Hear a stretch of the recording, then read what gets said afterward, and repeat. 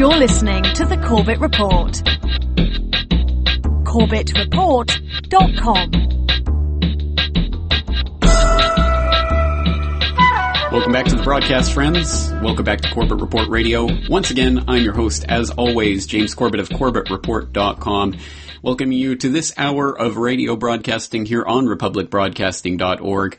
And I would like to welcome all of the usual listeners to tonight's broadcast, as well as any new listeners that may be joining us for the first time.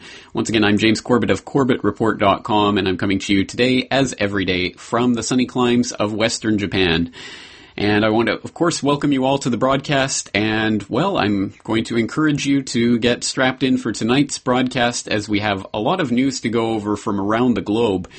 I put together some stories tonight that I think are going to be shaping, really, the world that we're going to be living in the coming weeks, months, and years ahead, as I think there are a lot of things that are coming to a head in very different parts of the globe geographically that may or may not be of one contiguous piece, but we'll start to break down some of that tonight, including the fact that, as I mentioned last week on the program, there's going to be a general election here in Japan this weekend, which could considerably change the course of Japanese politics. We have the Chinese leadership change and its fallout starting to be assessed from various quarters, so we'll take a look at some of that. We're going to be talking about the secession movements that are building steam not only in Europe and, of course, not only in America, but in other places around the globe as well. We're going to talk a little bit about what's happening in Egypt with the protests there and what's shaping up to be a very interesting fight over the Constitution that's been proposed, and, well, some people are suggesting a fight for the soul of Egypt itself. And we're also going to be taking a look at the latest nuclear news regarding Iran and some breakthroughs in the Iran-UN nuclear talks, and also some very interesting details about some leaked documents that happen to form part of the IAEA dossier on the Iranian nuclear program that are almost certainly frauds, forgeries, or just rank amateurs just playing a hoax on people. And this is what the type of information that the IAEA is going to try to use to make the case that Iran is building their nuclear weapons. So more drama on that, and we'll get into the question of who leaked those documents anyway.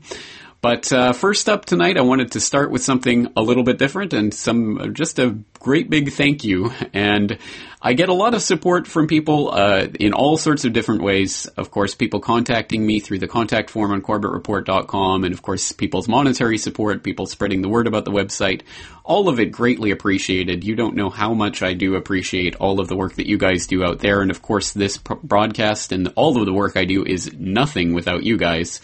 So once again, thank you all out there for making this media possible. But tonight I want to put a special thank you out there to one listener in particular, Barbara from Chicago, who got in touch with me randomly about a week ago to suggest that since she's in Chicago and she knows that I happen to be a fan of the Smashing Pumpkins, that she wanted to send me some press clippings of Smashing Pumpkins in the Chicago newspapers. And lo and behold, just the other day, what arrives in my mailbox, but literally dozens of clippings from various Chicago area newspapers of my favorite band, the Smashing Pumpkins, and some information about their latest album and their latest tour, etc. And I must admit, this is the first time I've ever received information quite like this before in the post from any of the listeners out there.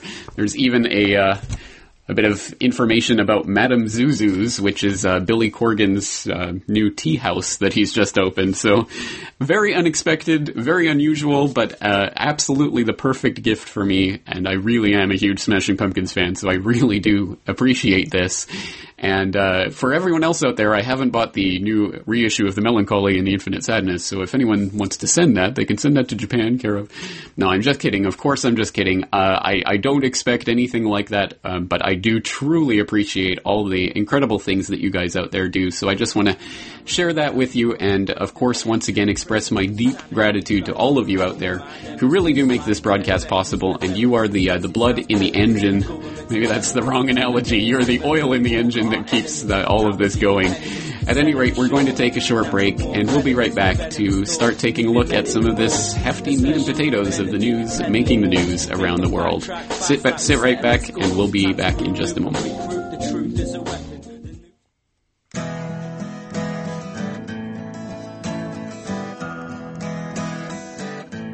All right, ladies and gentlemen, welcome back to the broadcast. Welcome back to Corbett Report Radio. And let me just take this opportunity to let everyone in Radioland know, if you don't know already, that, of course, this video that I record of each night's radio transmission is available on CorbettReport.com a few hours after each episode airs. It also goes up on YouTube.com/Corbett Report and Blip.tv/Corbett Report, so you can check there. Again, a few hours after each episode airs for the video of each transmission. And if you happen to be watching the video, of course, you can listen to the MP3 audio, either in my archives, in the republicbroadcasting.org archives, or finally, you can actually listen live online every night at 10 p.m. Eastern, that's 9 p.m. Central, on republicbroadcasting.org. So many different ways to listen and or watch this material. But you're not here to listen to that. You're here to listen to what's happening around the world. So let's get into the real action of what's going on around the world right now. And I wanted to start off from here at home in Japan. And even for those of you who are not home in Japan, who are making your home elsewhere around the world, I think it is important to take a look at what's happening in the Japanese elections this weekend, because unlike most Japanese elections, which happen quite frequently and which don't tend to mean very much, I think this election in particular does show a bit of a shift in the Japanese electorate and a potential very large shift in policies that might be coming down the line, depending on who gets into office. So the long and short of it is that there's going to be an election coming up this weekend, and it is almost certain at this point. Of course, nothing is certain, but it's almost a foregone conclusion that the Liberal Democrat Party, the LDP, is going to get into power and displace the Democratic Party of Japan, the DPJ, which has been ruling since 2009. And for those of you who don't know about Japanese politics has been more or less a one-party affair since the dawn of the modern democratic age in the post-war U.S.-occupied Japan. And basically, since the post-war period, the LDP, the Liberal Democrats, have ruled for all but a handful of years, including the last few years. So it has basically been a monopoly of power here, and it looks like the old monopolists are going to return to their position of power this weekend.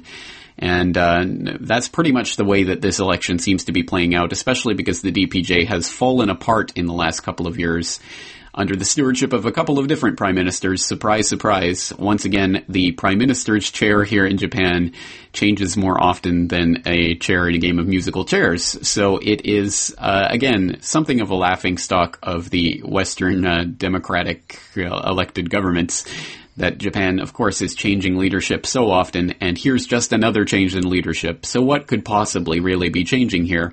Well, actually, I think this election is going to be decisive in a number of ways, and I did point to that article last week on the program when we just briefly mentioned this election, talking about the electorate that's deeply dissatisfied with the DPJ and the way they failed to live up to expectations. What else is new? And in fact, I saw some parallels. I don't want to analogize too closely because analogies always fall apart, but I saw some parallels between the hype over the Hope and Changester, the Obamameister, back in 2008 and his election, and then the election of the DPJ in 2009 here in Japan. It was somewhat of a similar feeling in that, oh, here's a new party, it's going to be a new era for Japan, things are really going to change, we're going to have some radically different ideas, etc. And it's turned out to be, well, there have been some kinds of token changes, but it certainly has not lived up to people's expectations. So there's actually an interesting article, and I'll give credit where credit is due. There's a BBC News article that was posted up just earlier today that actually breaks down what's happening in this election in fairly good terms. I mean, I think they actually do a good job of identifying three of the key policies that are likely to change and how they're going to affect this election. So I will point you to this article. It's called Economic Policies Irk Japanese Businesses Ahead of Election. It's by the correspondent Marika Oi in Tokyo, and again, it's up on BBC News. And of course, the link to this will be in the show notes for tonight's episode at CorbettReport.com. So you can go there for the link, and you can go and read through this article for yourself. But basically, they identify three different things that are going to be key or deciding factors in this upcoming election. Three important policies, but oddly enough, there's a vast disconnect between the two main parties, the LDP and the DPJ, and what the general public actually wants on these issues. And I think this is this goes to something of the heart of the matter of where Japanese politics is heading. And it's summed up here as the three unpopular moves that are actually popular with the electorate, if not amongst the political class. And that's the idea of tax cuts for Japan, the idea of being against the TPP, the Trans-Pacific Partnership, and the idea of going to a zero nuclear policy, all of which have a lot of support among the general public, but which are not on the table as policy options for either of the major candidates for the Japanese prime ministership, the leadership of the Japanese Diet. So let's just break down these three issues. The first one is a tax cut or tax hike proposal, which is on the table right now. The prevailing DPJ has announced, and the Prime Minister Noda has backed the plan to increase consumption tax here, which is currently at 5%. They're going to bump it up to 8% by 2014, and then up to 10% by August of 2015. Now, this is obviously deeply unpopular with the general public here. Of course, tax hikes are never particularly popular. And this is not an idea that's really sparked the fire in the electorate to, let's go out and vote for this tax hike policy. Of course not. No one really wants it, but Japan is just facing its fiscal demons in a more overt way.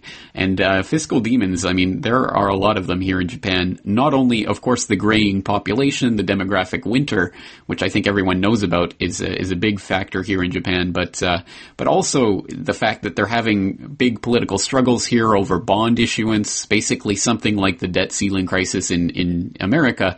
There was just a sort of routine bond issuance that became a big political struggle earlier this year and actually caused the central government here to actually have to cut back on some of its transfer payments to some municipal governments, which actually stopped certain government services from happening in October, November. That was finally resolved, but again, some big wranglings over the economic future of Japan as things start to look more and more bleak in a country that is heavily dependent on exports but has a very strong yen at the moment. There are some other issues like that are quite weighing on everyone's minds here, and I guess the idea is, we need to raise revenue, why not raise taxes? That always works, right? So let's plunge the country even further into recession, which, by the way, it just entered again for the fifth time in 15 years. That's right, the Japanese economy, still the third largest economy in the world, at least notionally, has just entered its fifth recession in the last 15 years. It is a total basket case, economically speaking.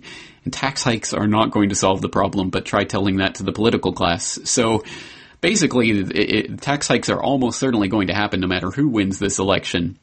But it's not going to be popular with the electorate.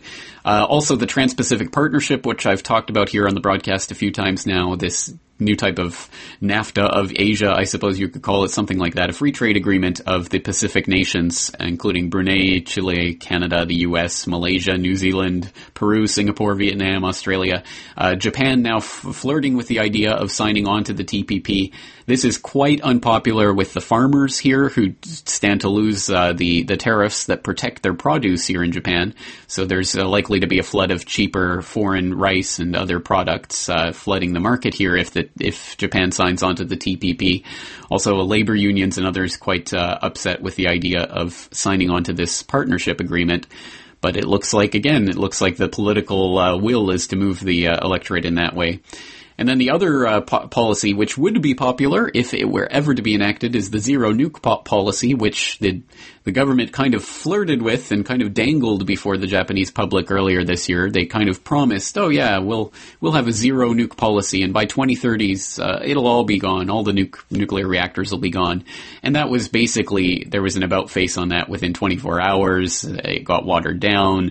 No one's really seriously expecting that all of the reactors are going to be shut down anymore. So I think that's been abandoned as a political idea, and yet I would say the vast majority of the Japanese public are still staunchly anti-nuclear. So there's a huge disconnect between what people want and what these governments are able to deliver. Surprise, surprise, does that sound like everywhere else in the world? Yes, I think it does. But yet, strangely enough, of course, just as part of the protest vote, people are going to vote against the DPJ. That means they're probably going to vote in the LDP.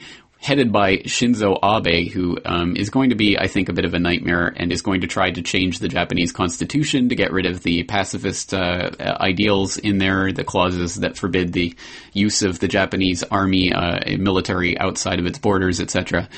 So there's going to be a lot of changes happening here in Japan, I imagine, in the next several months. So we'll keep our eye on that for you. Also, of course, while we're in East Asia, we should mention, of course, the Chinese leadership, which took place and which we were talking about on the program last month. And it took place as scheduled and as everyone knew was going to happen ahead of time. Xi Jinping is taking over the premiership of China. And it's going to be an interesting ride, I think, for the next several years. And there's some analysis that's starting to come out. What does this actually mean for China? And what does this mean for the people of the world who are watching this leadership transition? And for more on that, I will just point you to an interesting conversation that took place on Fareed Zakaria's GPS on CNN recently. And of course, I'm loath to give any credit or any more traffic to that CFR globalist stooge Fareed Zakaria. But as I've said a few times on this program now, I think it's a good place to go to listen to what the enemy is talking about, because they have a lot of globalist insiders on that program every single week. And just on a recent edition, on the December 2nd edition of the program, they had some people from the Harvard Kennedy School and the Council on Foreign Relations just basically talking about the leadership transition, what it means. They're lamenting the fact that, of course, Xi Jinping and others won't be reformist enough. An interesting conversation, so I'll put the links in the show notes so you can go and check it out for yourselves. Let's take a short break, and we'll be back with more news and analysis from around the globe right after this break.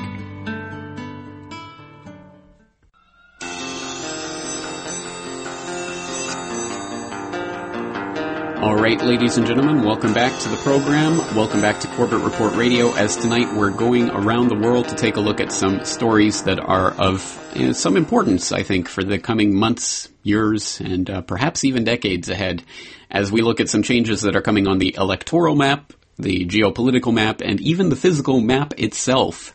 And I'm referring to the secession idea, which is spreading around the globe and taking people's minds by storm. And I think there are some hopeful things about this, but there are, of course, also things that we should be cautious about. But at any rate, we should be aware of what's happening. So let's just take our cue from a story that broke on The Guardian earlier today. Catalonia joins Scotland in push for 2014 independence vote.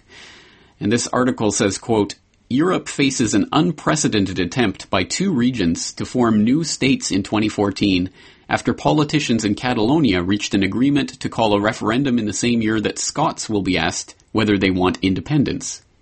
A basic agreement between nationalist Catalan President Artur Mas and the separatist Catalan Republic Left, ERC party, will result in the latter propping up Mas's new minority government.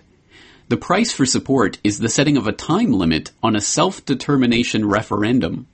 Mas had promised to hold one by 2017, but ERC has forced him to commit to 2014, according to Spanish press reports citing those involved in negotiations. The agreement with ERC will allow Mas, who remains in power despite losing parliamentary seats in elections last month, to form a new government shortly, according to reports. Officials in Mas's office claim to confirm or deny the deal with ERC, but the move looks likely to increase confrontation with Spanish Prime Minister Mariano Rajoy's conservative People's Party government, which has said it would make sure that courts banned a unilateral referendum in advance. If Mas ignored a ban imposed by the Constitutional Court, he could face trial and be barred from public office. The decision to hold the Catalan referendum in the same year as the Scottish vote creates a double headache for the EU. Officials have so far maintained that newly independent countries must apply for EU membership, which normally takes many years and can be vetoed by a single member state. End quote. Well, some interesting things heating up in Europe as people start to at least flirt with this idea of secession. And, of course, there is a long history of this, specifically in the areas mentioned here. Of course, the Scottish independence movement, the Catalonian independence movement have been around for a very long time, and have been trying various methods to bring this to the political table. But interestingly enough, both of those particular movements seem to be coming to a head at the exact same point in 2014. So at the very least, even if the European Union is able to string this Eurozone crisis out along for another year or two, it still means they're going to have to run up against this wall of these independence votes, at the very least in Scotland and Catalonia, which is a pretty major thing because, again, as this article notes, the EU has it in their documents that every new country is going to have to apply for EU membership individually. So Scotland would have to, again, vote on and decide on whether they would want to join the EU, as would Catalonia. So it is an interesting phenomenon, and it's interesting that there seems to be political will and motivation to make this happen, specifically at this point.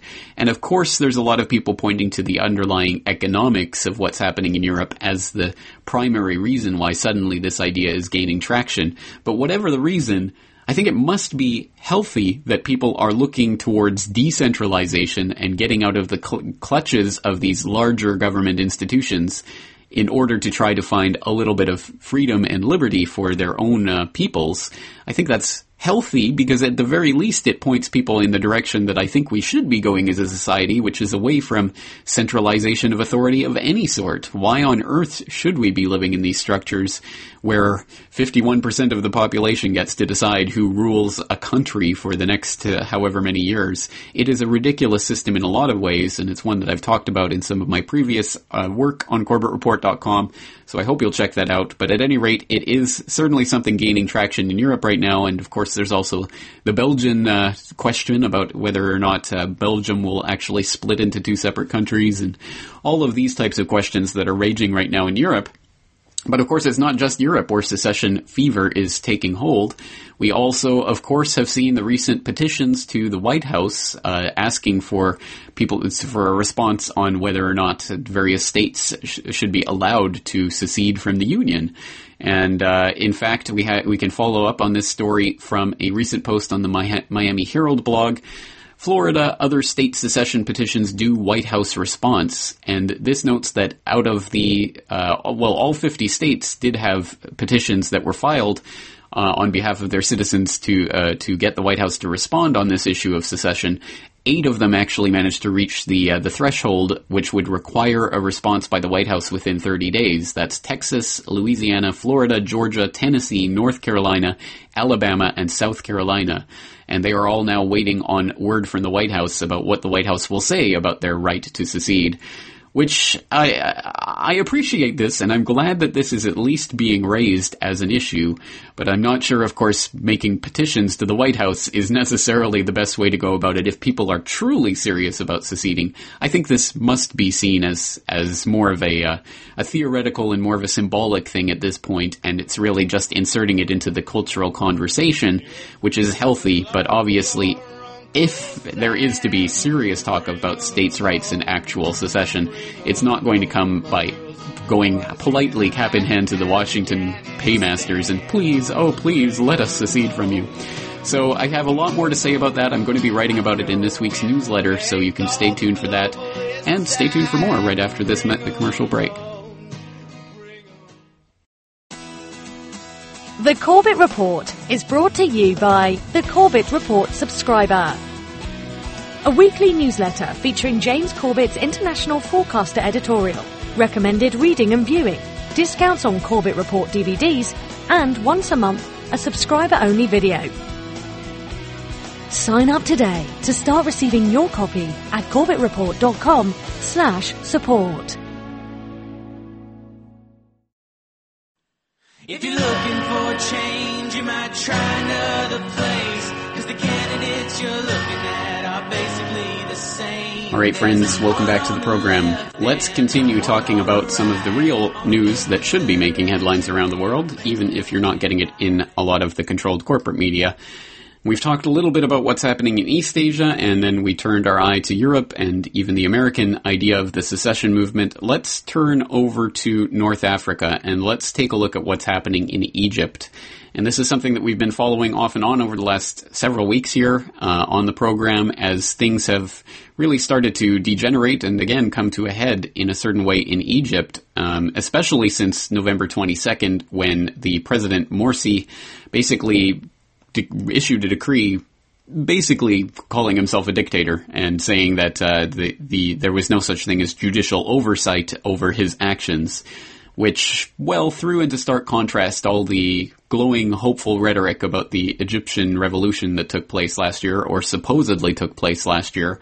And we had all of the usual suspects of the establishment progressive left come out to say what a wonderful thing had taken place without any of the real deep analysis about what had actually been overthrown, how had it been overthrown, and what was the next step. It was all easy for people to pat themselves on the back in a kind of weird self-aggrandizing way and say, oh, this is the progress that we've helped initiate and blah, blah, blah. But ultimately, if it devolves into another tyranny, it will have been for nothing. And at the very least, the people of Egypt are acutely aware of this now, which has greatly increased the unrest in Egypt in the past few weeks. So we've been covering this off and on, some of the protests that are happening there and even the counter-protests. The fact that the Supreme Constitutional Court has basically abdicated its responsibility to rule on the membership of the panel that was drafting the Constitution. And now here we are, just a couple of days out from the vote on the Constitution itself, the referendum on the new Constitution that was drafted up and was basically ramrodded through the Egyptian parliament there on November 29th, 30th in an overnight session. It was just railroaded through, and now it's going to the polls, and the Egyptian people are going to be voting on, well, the soul of Egypt, I suppose, in a maybe more or less literal sense in the next couple of days. So we can take our cue on this from the Associated Press, and we'll get this by way of the Montreal Gazette, which had this article up earlier today. Egypt's referendum on new constitution turns into fateful choice on nation's future. And this article says, quote, 2 days before a constitutional referendum it considered boycotting, Egypt's secular opposition finally launched its No campaign Thursday, with newspaper and TV ads detailing the argument against the charter drafted by Islamist supporters of President Mohamed Morsi. The Morsi camp has a simpler message. A yes to the Constitution is a yes to Islam. The deadly violence and harsh divisions of recent weeks, combined with the inability of most Egyptians to even comprehend the densely written 63-page document, have turned the vote into a stark choice on whether the largest Arab nation takes a serious step toward theocratic rule. This constitution is supposed to protect the rights of the minorities, but it is written by the majority for the majority, said Haitham Shirdi, a young opposition supporter from Cairo. If it passes, it will be used to crush the minority until they vanish, he added, referring to Egypt's Christian community. Morsi's Muslim Brotherhood and other Islamists have been plastering posters across much of the country urging Egyptians to vote yes to protecting Sharia, as in Sharia laws, as in Islamic law, which is actually going to be hardwired into the constitution of the country if the constitution is approved in its current form. So once again, it's not really hyperbole to say that the future of the nation is really hanging in the balance here, as one would expect when a referendum on a new constitution is taking place. But as I think this article points out appropriately, a densely written, almost incomprehensible 63-page document is a far cry from the founding documents of certain other countries, including, of course, our good friends there in the United States of America. And you can still go and read through the Constitution of the United States in one comfortable, short sitting. And although the language may be slightly more refined than what we're used to in this internet gobbledygook speak age, it is still quite comprehensible and easy to follow. The powers of the government are clearly delineated. And, of course, that doesn't stop the current powers that shouldn't be from trampling all over that document at every conceivable opportunity. But at any rate, the Constitution is still largely comprehensible. Now, of course, we can get into the deeper political argument about whether there should be a Constitution, and I would point people in the direction of Lysander Spooner for more on that, and we will cover that more on the Corbett Report in the future. But for the moment, just taking a look in the political context that this is happening in, the idea of a densely worded, hardly comprehensible 63-page document that is now going to basically decide the fate of Egypt is, well, it's going to be politically very interesting to watch how this develops in the next couple of days. And it is not hyperbole, again, to be talking about Sharia law and the possible consequences for the Egyptian Christian community and other minority communities in Egypt, This is very much something that's actually really being decided, not only through the Constitution, but is actually being implemented on the ground already. And again, we can turn to the AP for a report they had the other day about an Egyptian activist. It says, Egypt court gives Christian 3 years for blasphemy.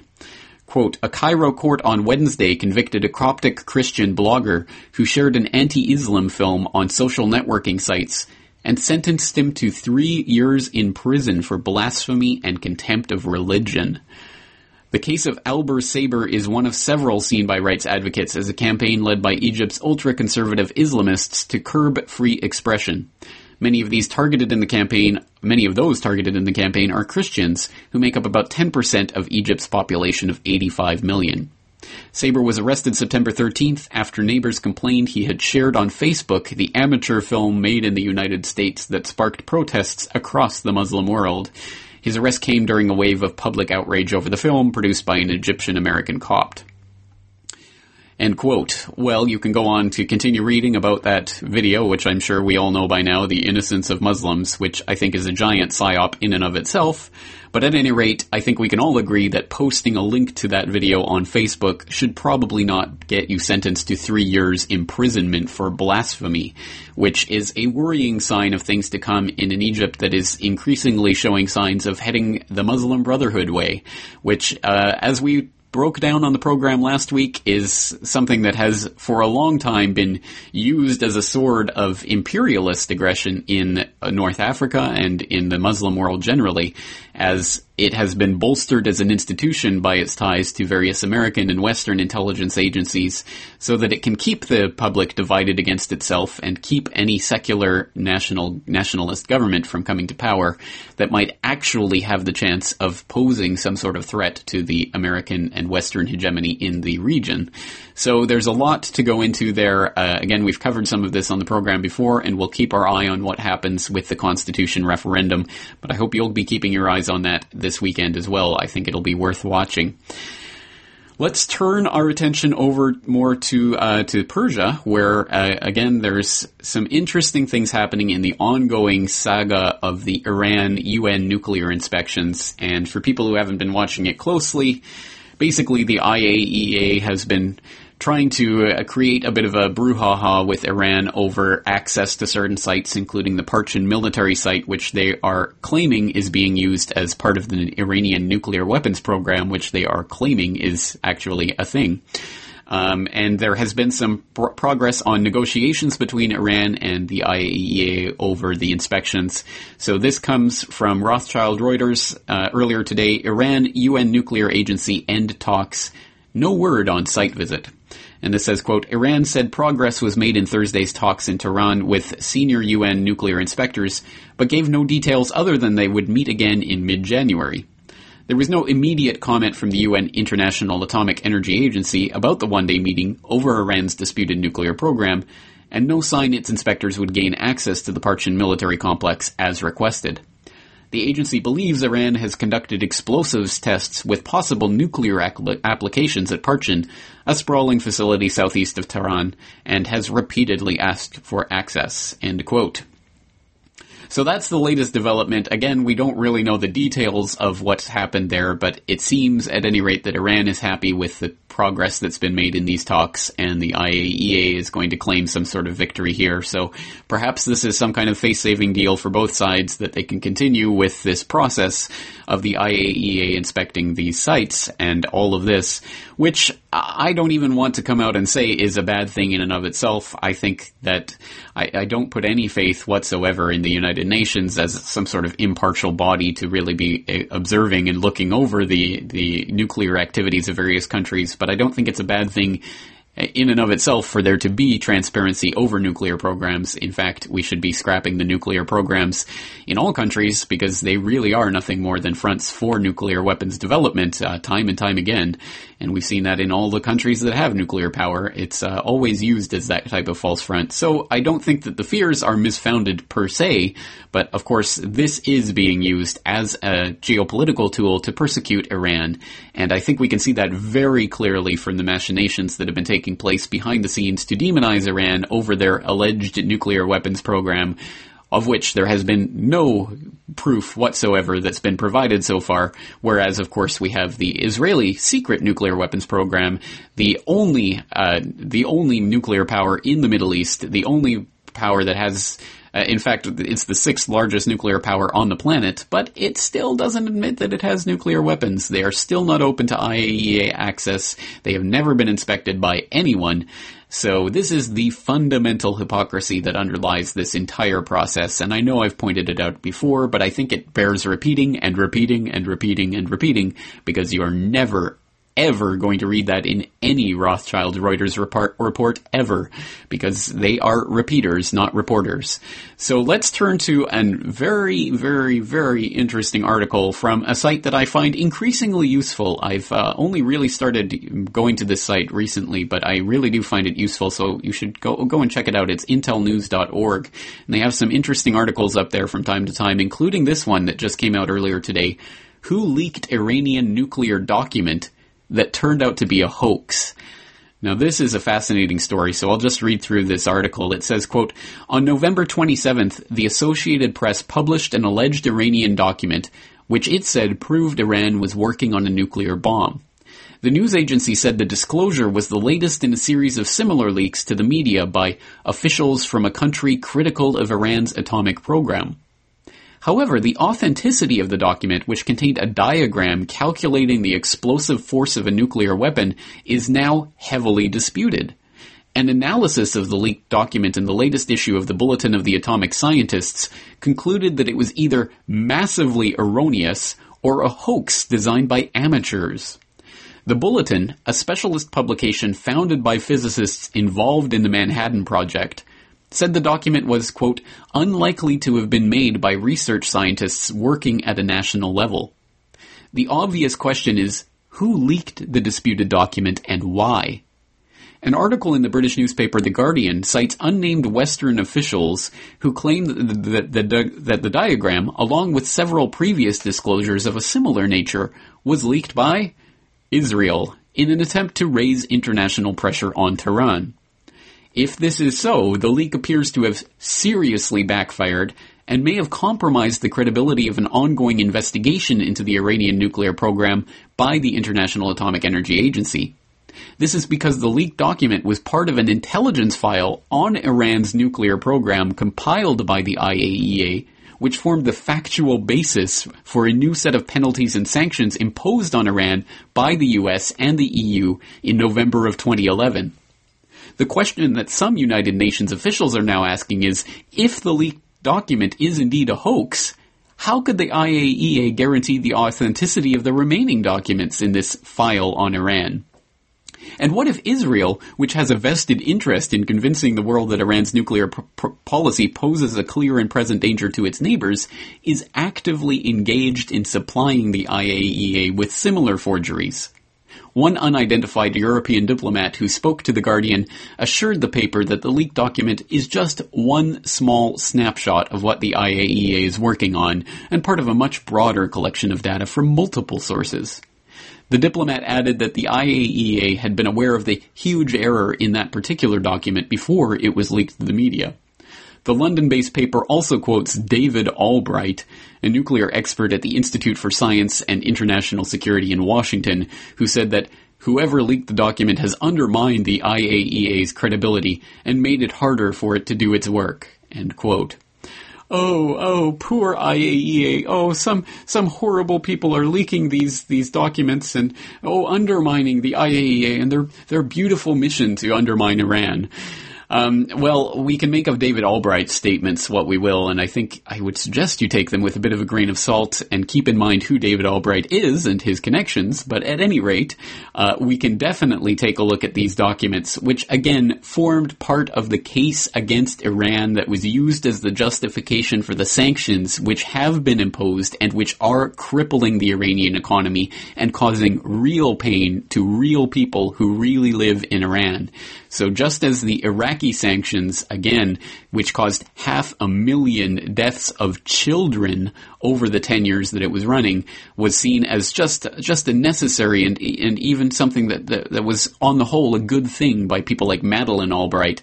Well, now we have David Albright coming on saying, oh, well, these sanctions are necessary because of the Iranian nuclear program. Well, surprise, surprise. Can we see history repeating? And for anyone who needs any more fleshing out of why this issue is so important, you might want to take a look at the uranium yellow cake hoax, which was floated about Saddam Hussein trying to acquire yellow cake for the production of nuclear weapons from Niger back in the day. And of course, that turned out to be a ridiculous hoax based on forged documents that a grade schooler with access to the internet could have debunked in a few minutes. Just a ridiculous story. So again, people who don't know about the history of that can check into it. But again, is it really surprising that leaked, forged documents are being used to try to convict Iran in the court of public opinion? And where do they source back from? Could it be Israel? Oh, well, maybe. It's just some Western government that's critical of Iran. We won't say which one.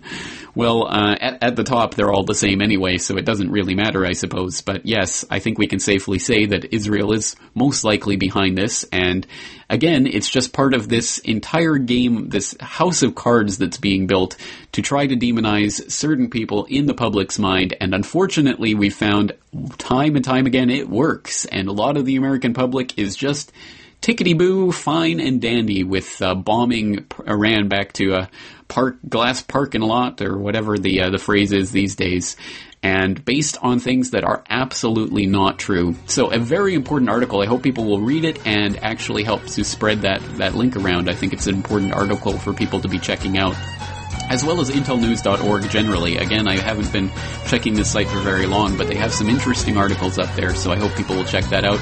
Of course, you can find the link from the show notes of today's episode at CorbettReport.com. And on that note, we have one final break, and we'll be right back after these commercial messages.